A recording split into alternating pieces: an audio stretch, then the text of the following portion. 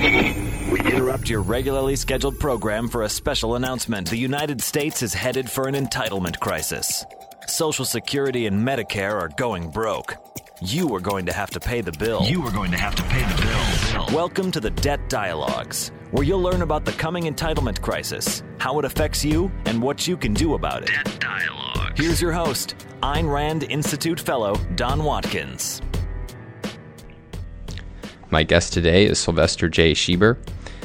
Syl is a former chairman of the Social Security Advisory Board, an independent pension consultant, and the author of The Predictable Surprise, The Unraveling of the U.S. Retirement System, which I highly recommend. Syl, welcome to the Debt Dialogues. Thank you. Glad to be here, Don.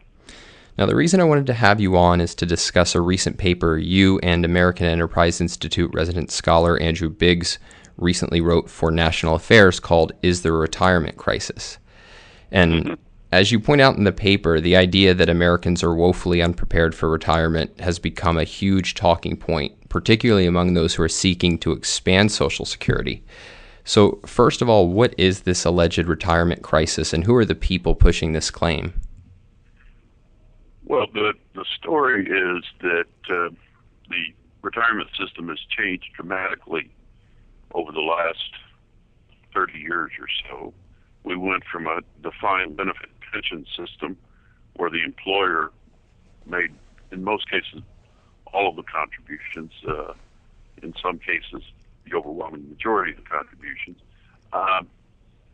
and benefits were paid out as annuities. We went from that kind of system to a more individual savings-based system, the 401k type retirement plan, where we depend on workers to put money into their accounts on a regular basis, oftentimes matched by the employer. That we've gone from this old traditional system to the new system, and that workers have not adapted properly. And so workers aren't saving in this new environment.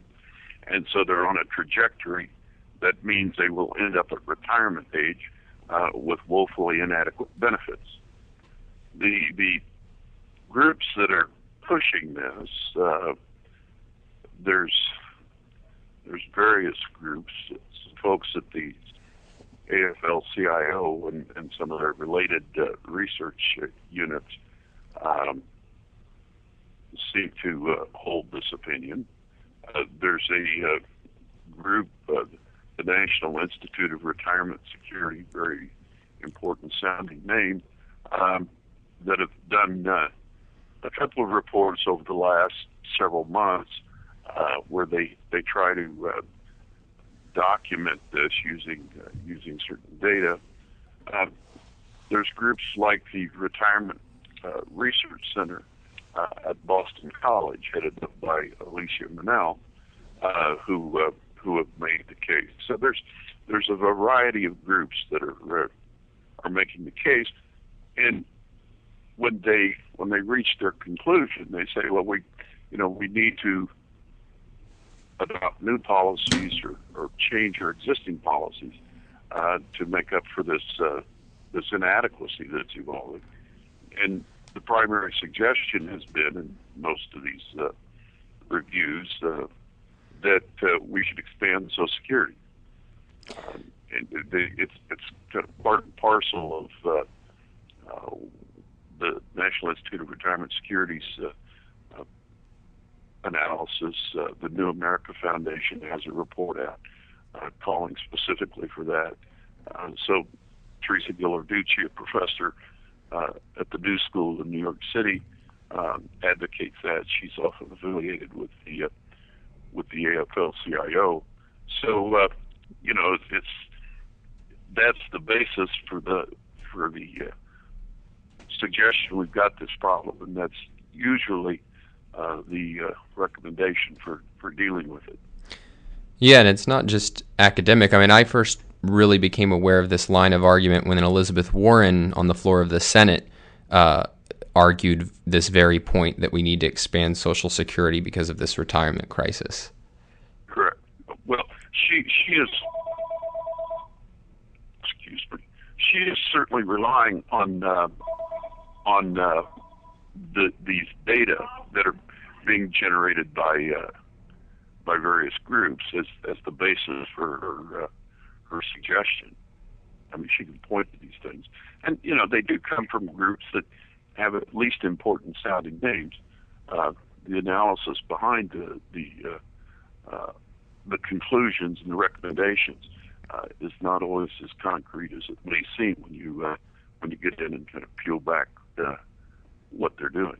Yeah, so let's get into that. In your paper, you and Andrew Biggs argue that every element of this argument is wrong or at least questionable, and specifically, and I'm quoting from the paper, you say that these claims overstate what workers need to provide themselves with a secure retirement income, underestimate what they have been accumulating for that purpose, and ignore much of the income paid to retirees out of their pensions and retirement savings plans.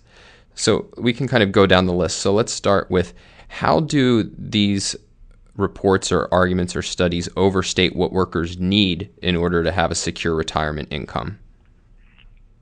Well, for most people, there's two components to their retirement benefits. The first is Social Security. That's kind of the foundation that many people rely on, or most people rely on. And then there's their own saving or their own pension benefits that they earn during their working career. A fellow I've done some work with, his name was Gabo Pong, have looked at how much income people are getting from Social Security relative to their pre-retirement earnings. And we have documented that Social Security benefits are larger relative to workers' career earnings than Social Security actually says they are. And it's a kind of a technical aspect of how you determine how large benefits are relative to wages. They are using wage indexes, and so they're actually attributing to workers much higher wages during their working career than they actually earn, even in real inflation-adjusted terms.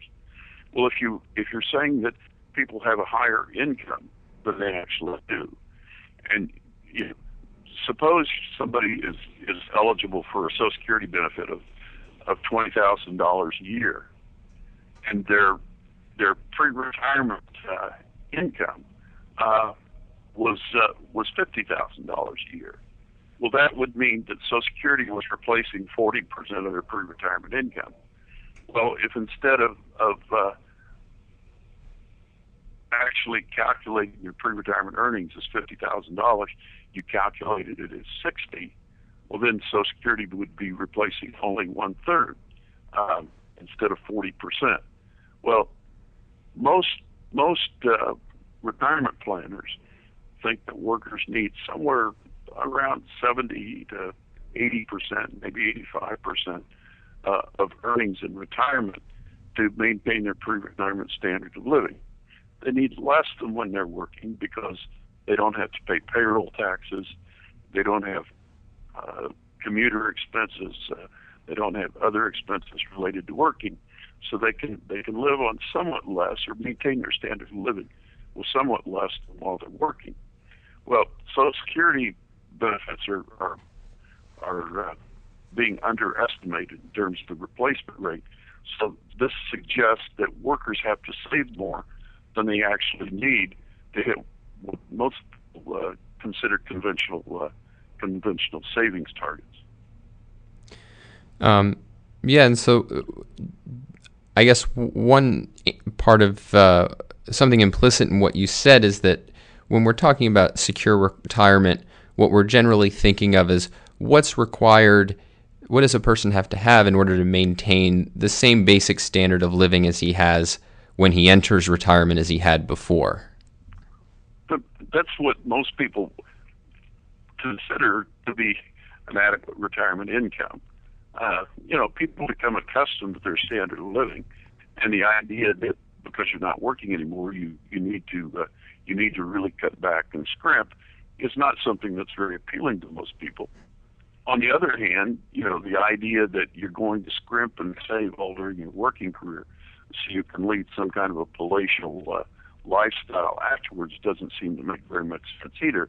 So the general kind of rule of thumb is that people ought to be saving. They ought to put together a retirement portfolio that will allow them to pretty roughly maintain their standard of living that they achieved before retiring.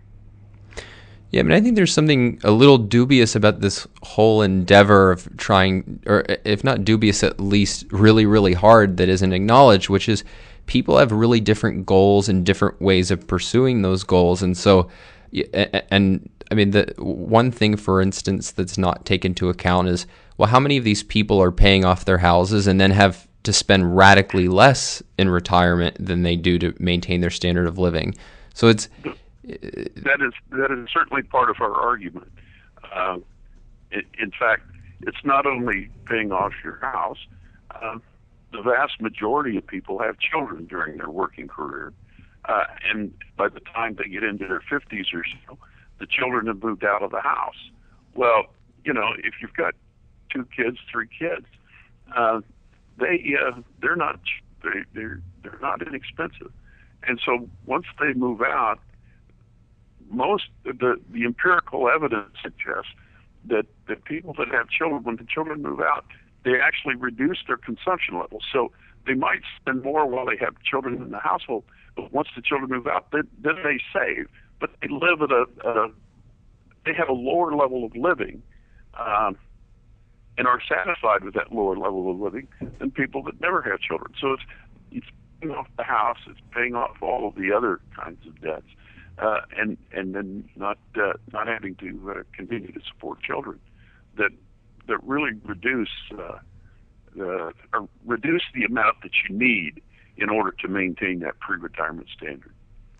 So let's move on then to the other side. And I found this part of your paper the most fascinating. How do the people promoting the idea of the retirement crisis underestimate how much retired Americans have actually at their disposal? Well,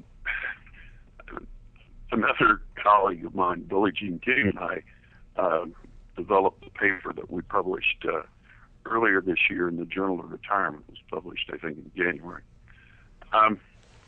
The primary survey that is used to understand the income level of people across the whole population is a survey called the Current Population Survey.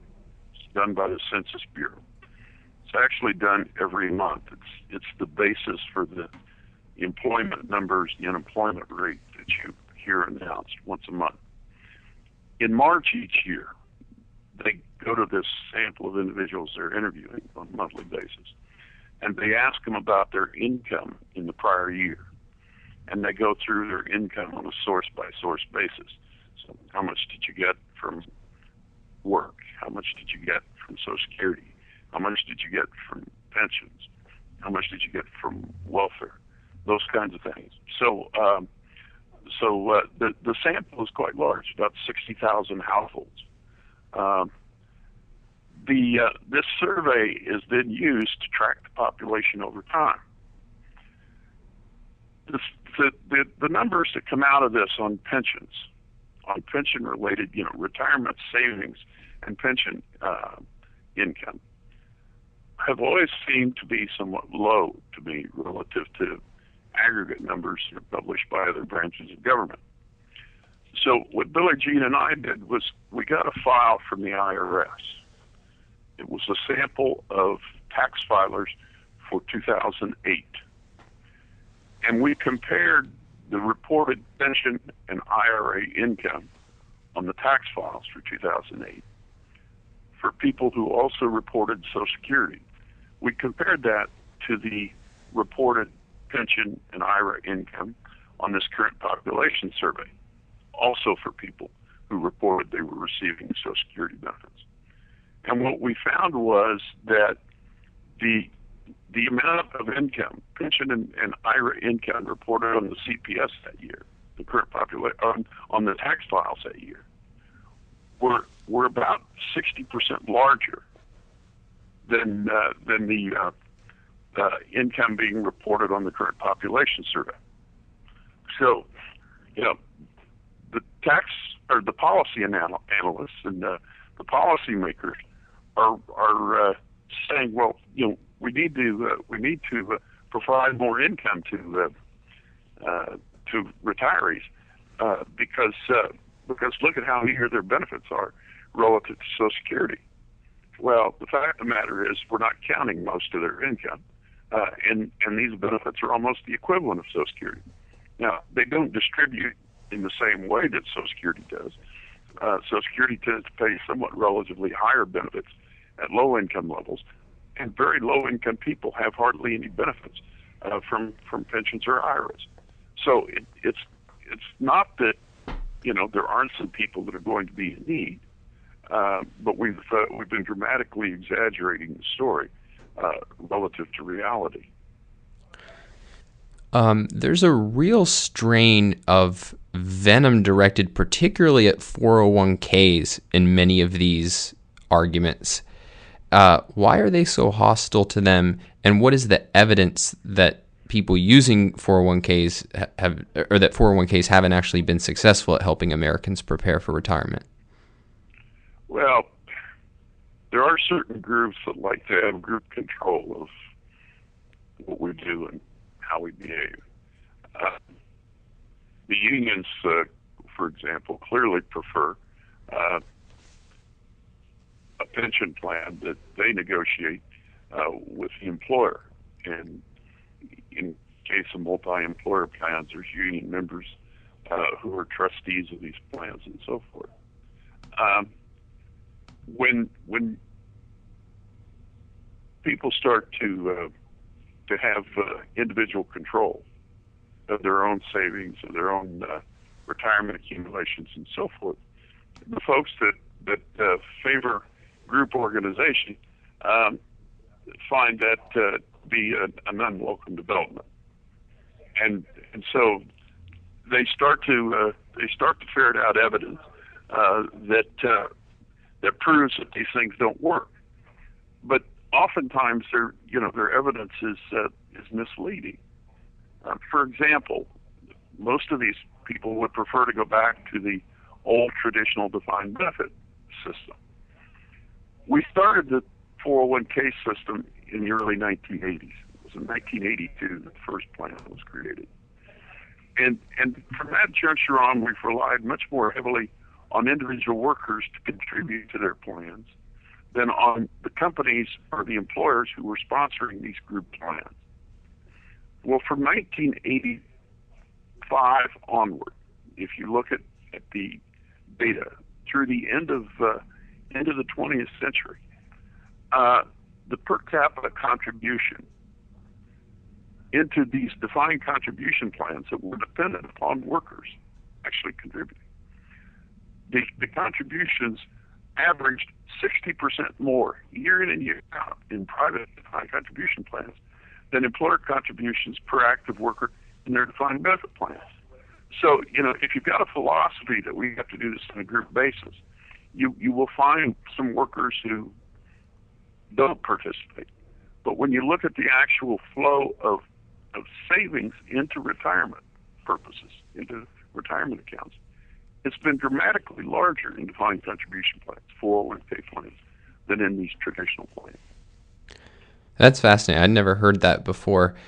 The lust after pensions, it seems really impractical, just given very few workers today are working at any one place long enough to really take advantage of them, and B, it always seems to suffer from the same error as not diversifying your investments, right? I mean, we sort of made fun of everybody who worked at Enron and had all of their retirement stocked up in Enron stock, but I mean, it seems that a pension with a company suffers from the same thing. You're totally dependent on whether or not they fulfill that pension.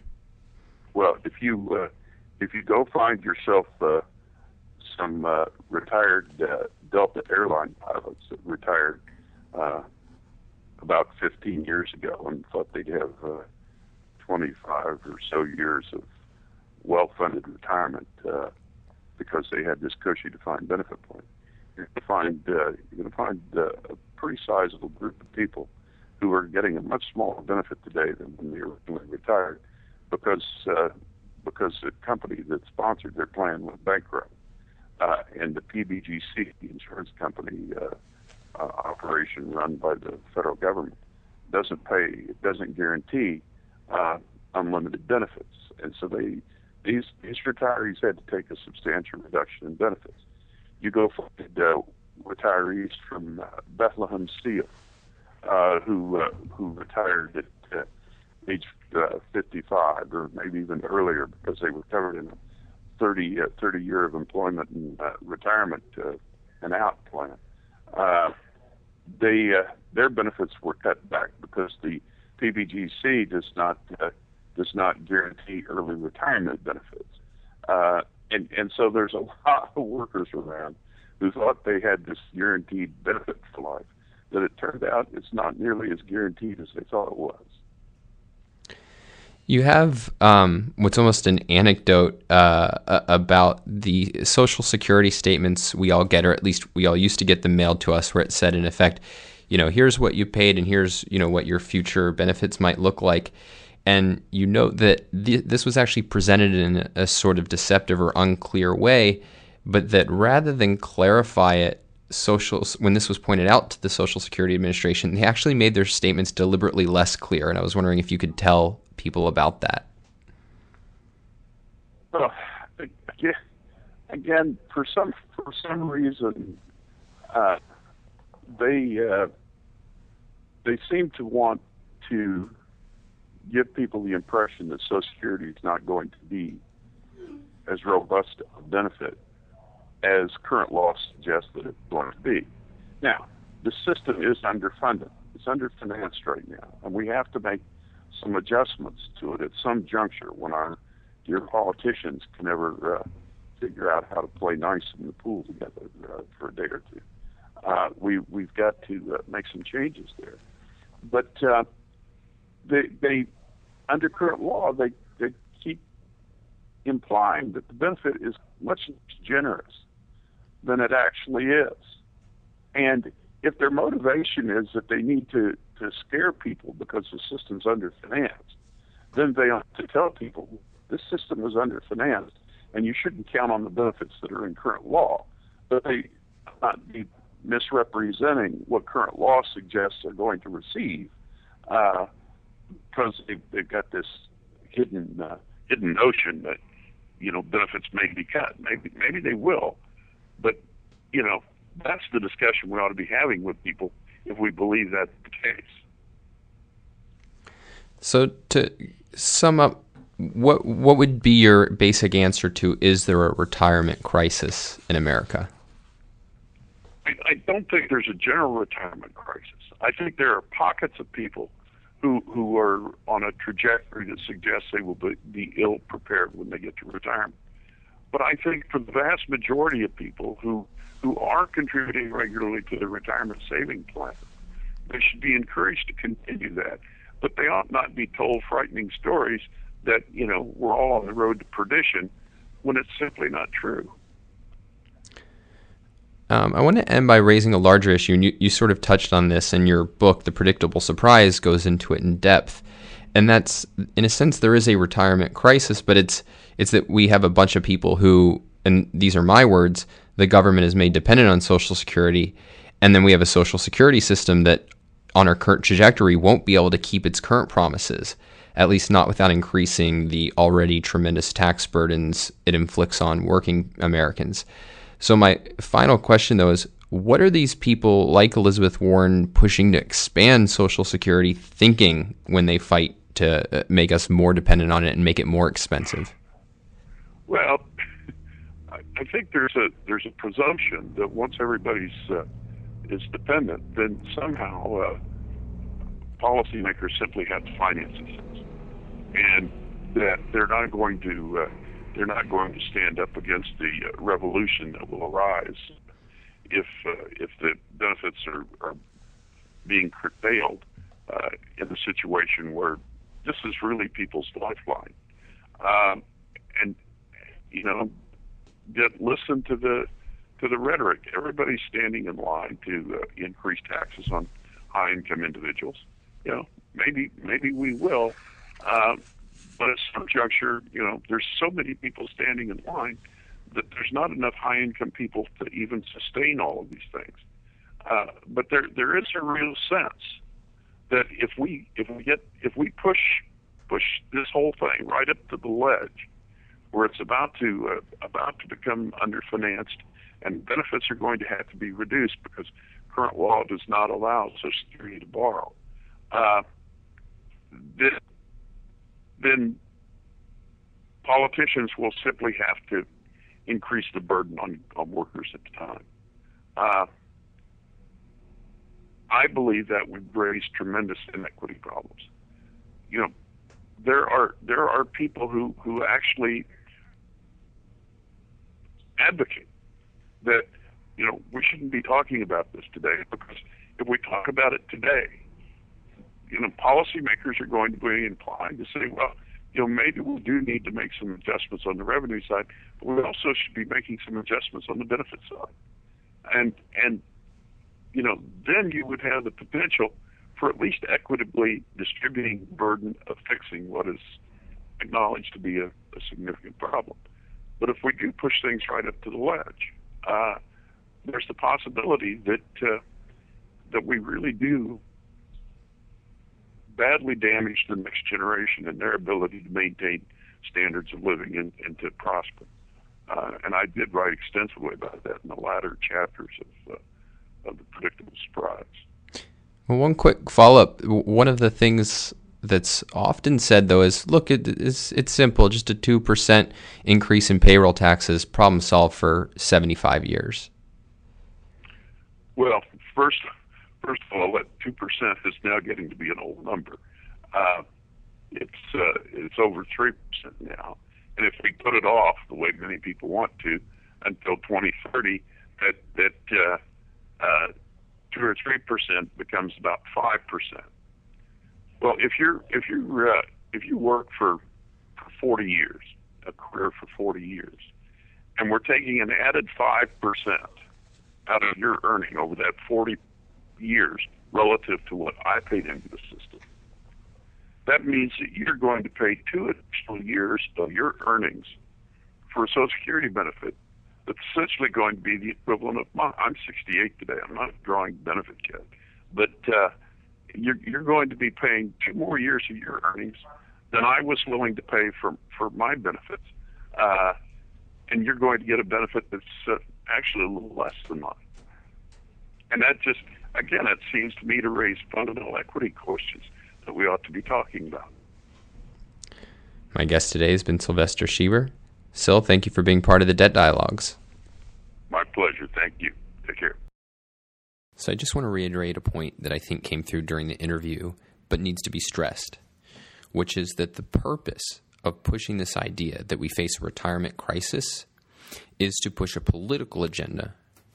Now, that agenda on one level is to expand Social Security, to make the payments bigger, to make it, quote, more generous.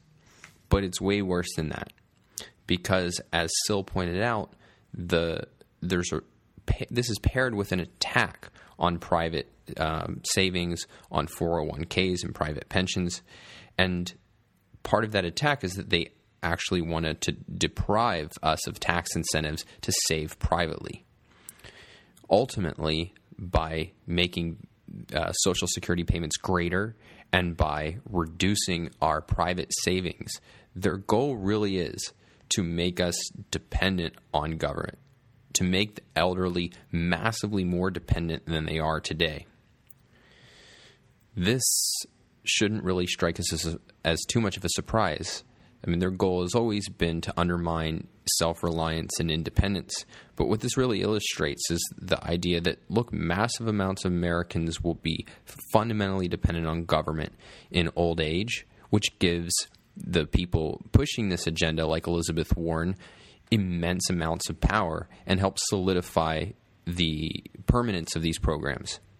After all, if the vast majority of Americans don't have private savings, if most, if not all of their retirement comes from Social Security, well, then the program is there to stay, and the people who control that program have immense amounts of power. if that happens, then these programs will be impossible to unwind no matter how much damage they do. And that's why I say that people pushing for these programs, far from having the right to regard themselves as moral idealists, are evil. And I use that word deliberately.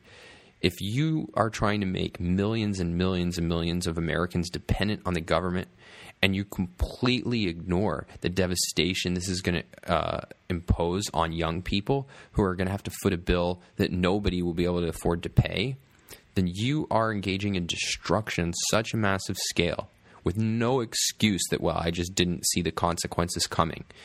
And that is the essence of what it means to be evil. On that down note, it's time to bring this podcast to a close. To learn more, you can visit End the Debt Draft. And for the latest, I encourage you to like our Facebook page, facebook.com/debtdraft, and let the world know that it's time to put an end to entitlement exploitation. See you next time.